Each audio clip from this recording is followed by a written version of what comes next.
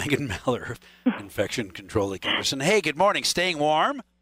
I am staying very warm this morning. Are yes. you? Are you going to stay warm? Did you get to work from home today? No, I came in this morning, but I definitely put sweatpants over my other pants. I had thick socks and boots. I bundled up. Good for you. Nice to remember your mom's warnings in the back of your mind when you're getting dressed on days like this, isn't it?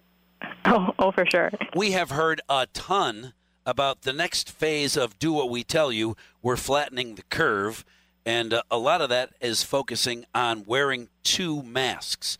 What's your take on wearing 2 masks?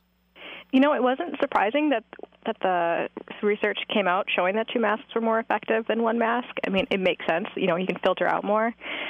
But I think ultimately what the general message is like we know mask compliance is down, across our county, Sure. across really the whole entire country.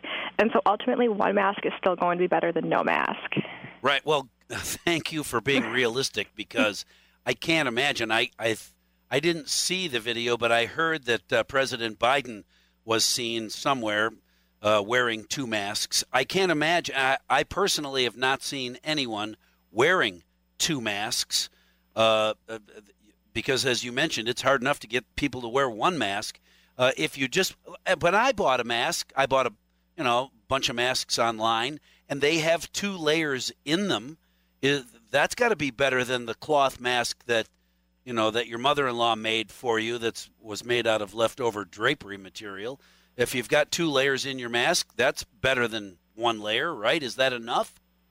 Absolutely, and it's still not quite enough according to what the CDC found. So really what they found was if you wore a surgical mask and then a cloth mask over that your risk of breathing in COVID-19 from the air was about 85%. And then when everyone in your group did that as well, the risk went down. Your risk of getting it went down to like 95%. So you were the masks were 95% effective at blocking COVID. Well, whereas if you were just wearing 1 mask, 45%.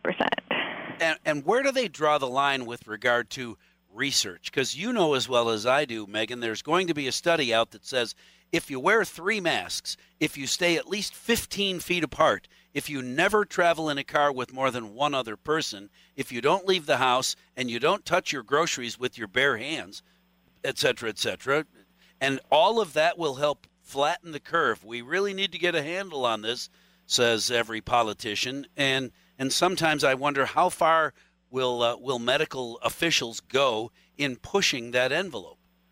Well, but I think in this point, we never really knew how effective 1 mask was compared to 2 masks. And so I think that's really what this study was going for. I mean, ultimately, we still know masking is reducing the curve. I mean, masking is also we believe it's partly responsible for the incredibly low influenza rates we've seen this season.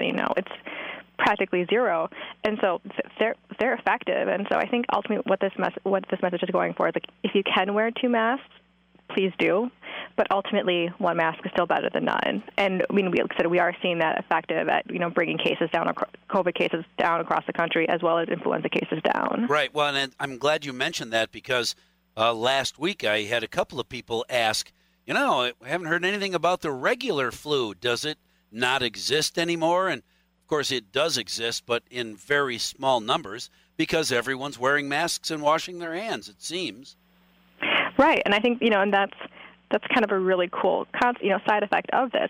But we saw that we kind of expected this to happen because the same thing happened in the Southern Hemisphere during their winter. So Australia saw a very, very mild flu season, and so we're kind of following suit.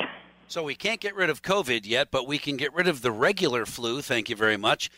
Will 2 masks and continued social distancing and more vaccine into more arms, is there going to be a time when you and I can get together and fondly remember the years ago when we had that COVID issue? I think so. And I think we're starting to, to see that turn. I mean, the CDC was updating their quarantine guidance for people who have been vaccinated. Like, I think the tide is turning. That light at the end of the tunnel that we knew was always there is finally getting bigger. And so I'm finally feeling hopeful that the time is coming very soon where we'll be able to gather again, and not have to worry about, whose bubble you're in or who you're around or whatever. How big is your pod? Megan Mellar, thank you so much for talking with us this morning. If you can't wear 2 or you don't want to wear 2, at least wear 1. Thank you very much, and we'll do our best to get rid of this old COVID thing.